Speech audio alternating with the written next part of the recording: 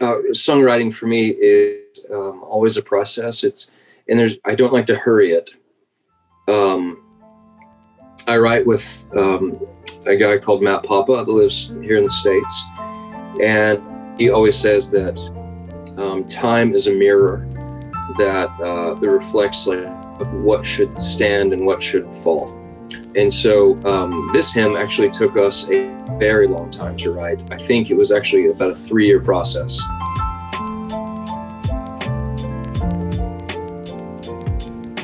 Hello and welcome back to another episode of Impartial, the podcast where we talk all things church music. I'm Cara Devereaux. And I'm Monet Funga, and in today's episode, we're talking to singer and songwriter Matt Boswell. We discuss the origins of his hymn, Sing We the Song of Emmanuel, what he'd like you to take away from the lyrics, and the importance of proclaiming the gospel through song. We are having so much fun counting down to Christmas with you this Advent season. This year, we're joined by several special guests, including Sandra McCracken, Jeremy Casella, and Pastor Steve McAllister. Make sure you subscribe to our newsletter so that you don't miss those episodes and so that you get all the fun bonus content. You can also follow us on Instagram, where we will be hosting our annual Battle of the Carols, and things are heating up the closer we get to Christmas. If you enjoy what you hear, we'd be really grateful if you left us a 5-star review on Apple Podcasts and share this episode with all your friends. But first things first, we have an uber fun giveaway for our listeners. Go over to hymnpartial.com to enter for your chance to win a copy of Spurgeon's own hymn book. This includes over 1,000 psalms and hymns, a foreword by Spurgeon scholar Tom Nettles, and an additional essay by Spurgeon called How Should We Sing? It's a beautiful cloth-bound edition, so go over to hymnpartial.com for details on how to enter. The offer ends December 31st, 2021 at 11:59 p.m. GMT. Yes, definitely don't miss this. If you snooze, you lose. And it turns out that Matt Boswell is also something of a Spurgeon expert. Those of you who are watching on video will see the posters in the background.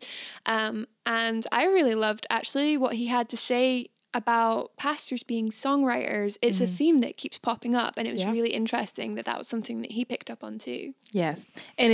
And just to note, I know we call him a singer-songwriter, but Matt Boswell is also a pastor of a church in Texas. So there is that theme that keeps coming up. Even when we talk to folks who are just hymn writers, modern day hymn writers, they have similar things to say. The pastoral heart of the hymn writer is very, very important. So that was just one of many fun things that we talked about during this episode, which I think you guys will benefit from during this Christmas season. So, without further ado, here's the episode. Matt Boswell is lead pastor of the Trails Church in North Texas and the president of Doxology and Theology. He is an author and hymn writer known for songs including His Mercy is More and Come Behold the Wondrous Mystery. Boswell earned advanced degrees from the Southern Baptist Theological Seminary, including a PhD in Christian worship, which focused on hymnody in the pastoral ministry of Charles Spurgeon. He lives in Texas with his wife and 4 kids. Matt Boswell, welcome to the show. Thank you for having me. It's an honor to be here. Well, we are so excited that you are on our show. Like, we can't really describe it without scaring you. So we just wanted to know, for those who don't know who you are, if you could just tell us a little bit about yourself, how you became a Christian, and how did you come to pursue music? I was raised in a Christian home. My dad is a Baptist pastor who grew up on the mission field in Brazil, actually. My granddad was a Baptist church plant in Brazil. And so by God's grace, grew up hearing of Christ from a young age. And at age 7, we were actually planting a church in Virginia at the time. Texas is home for me. I've only lived outside a couple of years. But while living in Virginia, my dad one evening shared the gospel with me, and the Lord opened my eyes and my heart, and I believed that Jesus could save me from my sins. And so, that's how I came. And then growing up in a pastor's house, the church played a big role in our lives, right? It was the center of our life. At age 15, I began songwriting and leading music for our student ministry. And so ever since then, I've not stopped. Wow. Such a young age. Mm. Yeah. So, over 25 years, I've been trying to wrap the English language around God's glory and around, the goodness of given to us in Christ. And I love it. It's always challenging, even still.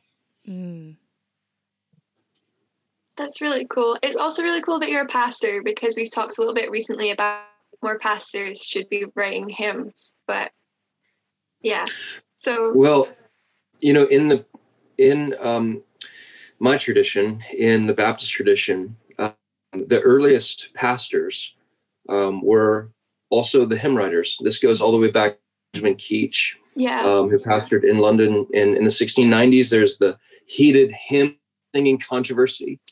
And that's because as a pastor, he was writing hymns for the church to sing initially after communion, and then later on throughout the service. And you have other pastors who wrote hymns. In the UK, you've got John Fawcett and Benjamin Beddome, quite a number of pastors who were writing hymns as well. John Newton, not a pastor, but what a wonderful hymn writer. So it was my dream to be a pastor hymn writer. You'll see over my shoulder here is a picture of Watts outside of his dad's jail cell. Watts and Keach were really the prototype for the pastor hymn writer. And I did start with a passion for hymns, and then at some point also felt this pull to be a pastor as well. I don't know how good I am at either of them, but I enjoy both. No, the Lord has blessed you with many talents, and we say on this show all the time, like it's hard stuff to write hymns. It's hard stuff because it's foundationally how people remember what is true of the Lord. Our minds are always, or at least my mind is very attuned to remember what is in song. I could hear a song from 20 years ago and remember all the lyrics somehow, even though I haven't listened to it in 20 years. And in the church, we're listening to music and singing songs of praise every Sunday in home devotionals, etc. And that could build up what we remember about who God is and what he's done. So it's a hard task, and why we are eager for more pastors to write hymns, because it's a weighty responsibility as well to make sure we're not singing heresy, singing the wrong things, Yeah, that's right. Alfred Lord Tennyson said that writing a hymn is the hardest thing you can write. And I believe it's true. It's a maddening process for me personally. But I just love it. I can't not do it. Even this morning, I was just reading and spending time in prayer. And before you know it, I'm, stumbling over to the piano, wanting to sing in response to what I had read. Wow. And so I'm grateful that the Lord has given us the gift of song. It's a real. Yeah, I'm grateful he's given you the gift of song as well, because we sing a lot of your music, and it's really encouraging and helpful for us as well. So we invited you on specifically to speak about the background to your song, Sing We the Song of Emmanuel, or Gloria. Before we get to it, I'm just going to read the lyrics so that those who are new to this song kind of know what we're talking about. So lyrics are, Sing we the song of Emmanuel, this the Christ who was long foretold. Lo, in the shadows of Bethlehem, promise of dawn now our eyes behold. God most high in a manger, lift your voices and now proclaim, great and glorious, love has come to us, join with the hosts of heaven. Come we to welcome Emmanuel, King who came with no crown. Helpless he lay, the invincible, maker of Mary, now Mary's son. Oh, what wisdom to save us all, shepherds, sages, before him fall. Grace and majesty, what humility, come on bended knee, adore him. Spread the news of Emmanuel, joy and peace for the weary heart. Lift up your heads, for your King has come. Sing, for the light overwhelms the dark. Glory shining for all to see. Hope, let the gospel ring. God has made a way, he will have the praise. Tell the world his name is Jesus. So, could you tell us a little the story behind the song and how you came to write the lyrics and the tune? Songwriting for me is always a process. I don't like to hurry it. I write with a guy called Matt Papa that lives here in the States, and he always says that time is a mirror that reflects like what should stand and what should fall.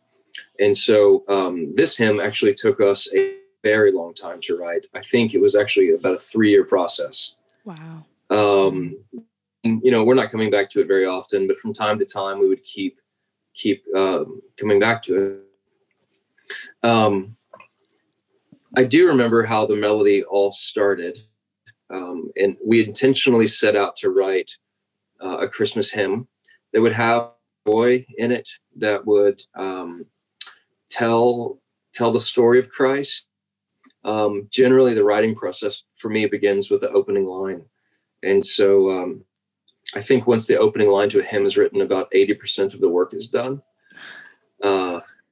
And so Sing We the Song of Emmanuel felt like this fresh way to say what we always say around the Advent season. We're singing the birth of Christ. Mm. Matt wrote I think I was the melody of the A section of this, actually. The B section of the hymn is all Matt Papa. And I love it. It has this kind of like Handel quality to it. To me, it just explodes. This B section, I love it. I have an ear. Usually what Matt writes, I love to listen to. Yeah. So that is true. This one uniquely so. Mm. And then we sat back and we knew we wanted to keep coming back verse by verse with the word Emmanuel in that space that you see it. Mm-hmm. And just play with those ideas. I think we had both, at least I had already recorded it. We brought in Stu Townend from England to clean up some of the lyrics specifically. And then Eddie wrote the Gloria that is at the end. So there ended up being 4 of us when it was all said and done. And so it was a collaborative event. So yeah, the longest process for sure. 3 years. Wow.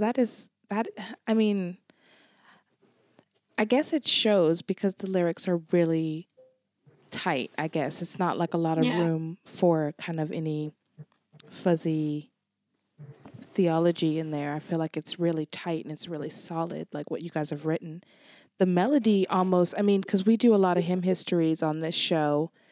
It's almost like, let's talk about the hymn writer and how they came upon writing these lyrics. Maybe there's a story behind the lyrics, maybe not.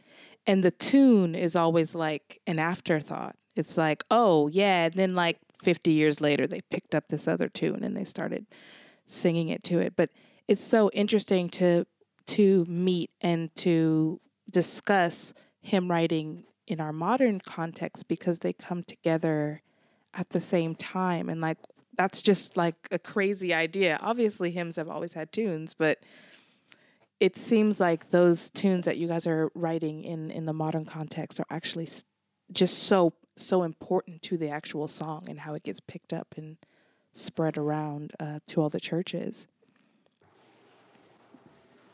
Yeah, I mean, a great tune helps text come alive. Yeah. It's one thing to see it on the written page, and you do want a hymn to be able to stand on its own on the written page, but these for churches to sing. And so the tune matters a lot. It's got to have a sense of a familiarity and interest, creativity, and meaning. A good tune is very hard. Yeah. And I'm thankful to have friends that I think amazing tunes that I love to sing. Yes. Yes. I'm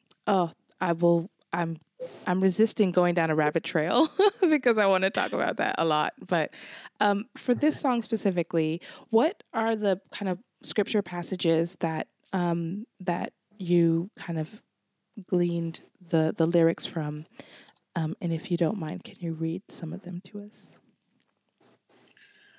Well, so in the Gospel of Luke, there are 4 songs that he records.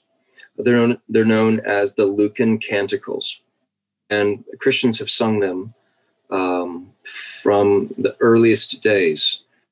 The earliest hymns that we have written in Greek and Latin almost always revolve around those 4 songs. And so you could say that there's not one text in particular that this is based on, but it definitely has those in view, because it was the song of the angels that were singing of the coming of Christ. And then Mary's Magnificat. You have one of my favorite lines in this: "Maker of Mary, now Mary's son." The thought of the one who created all things, then laying and becoming a created being. The uncreated and becoming created is mind-blowing.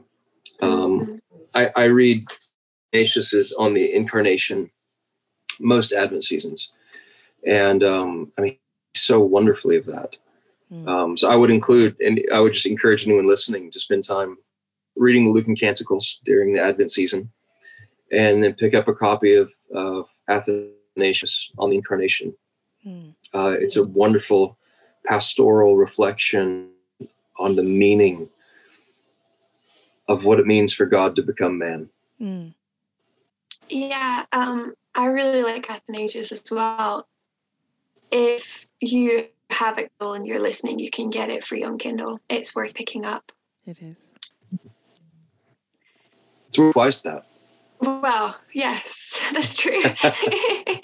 But yeah, it's one of the things that always gets me at Advent is thinking about the Incarnation. It just makes my brain hurt. I can't quite wrap my head around it.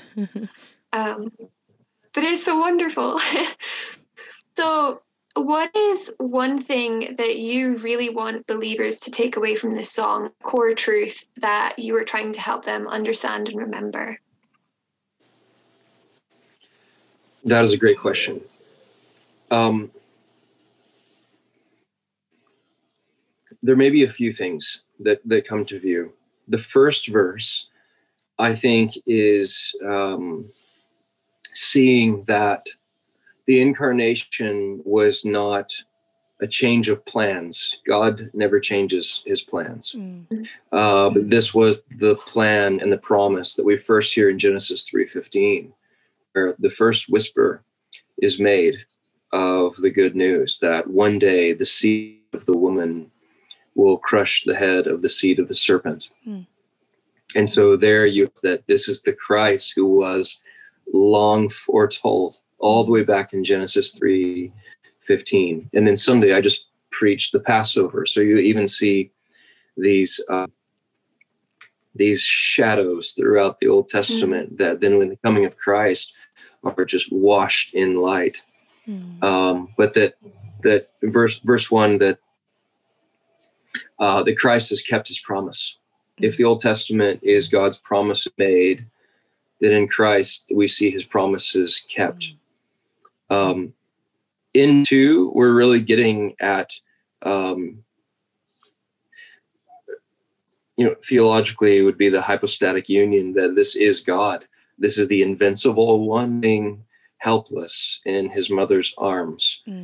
And so I want people to believe that Jesus is fully God and fully man, as we read in the scripture. And then in verse 3, this news is so good, it can't be contained. That it is the news of God become man, which is that even the word Emmanuel, we hear this this harmony of the incarnation, God with us. That this is the message of the church, and this is what has changed us and has come on us, and now it is the message that we hold out, calling people to lift up heads because the King has come, letting the gospel ring that God has made a way for us to be reconciled to Him, the person and work of Jesus. And so there's a lot of things that we're hoping to have happen. Yes. This is why there's a lot of syllables to work with in this hymn, right? And so this doesn't just say one thing. It takes this idea of incarnation and seeks to explain it simply, and then moves that idea along to now we've received this good news, and now we're called to proclaim the good news of Jesus.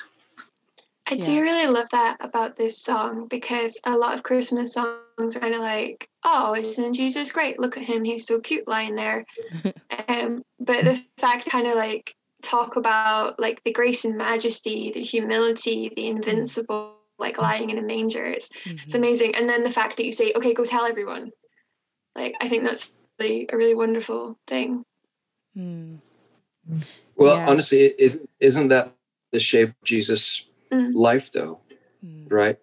If we trace one of the gospel, any of the full accounts, it begins with God drawing near to us in the person of Jesus, explains to us who He is and what He's come to do, and then sends us out with the message of the gospel into the world. And so this definitely has a gospel shape to it, which in a sense embodies the message of Advent altogether. Yeah. No, well, I think your goal in setting out to write a song that really conveys the joy that we have in considering Christ coming was accomplished. I think it's very evident in the lyrics and also in the music. What a joy it is to sing praises to this God. And yeah, it's a really good song. If you have never heard the song before and you're listening to this, we will definitely have links in the description where you could go listen to it. And shame on you. You should have heard this song already. No, just kidding. There's still time to put it in your Christmas services. There's still time. You could put it on the rotation. But I guess just a fun question before you go. Maybe it's not fun. Maybe it's very hard. But this Advent season, what will be the song or the album that you will reach for to first mark the season, like in your house? That is a great question. I mean, this is maybe a sentimentality, but Amy Grant's Christmas record is probably the first thing that I go to every year. Yeah, as a boy, I remember my mom listening to that while decorating the house, and so I love it. Yeah, can't go wrong. It's a good with album. That one, Well, thank you so much for joining us. We are so excited that our listeners get to know the background of this song. And where can people find you if they want to keep up with what's going on in the life of Matt Boswell?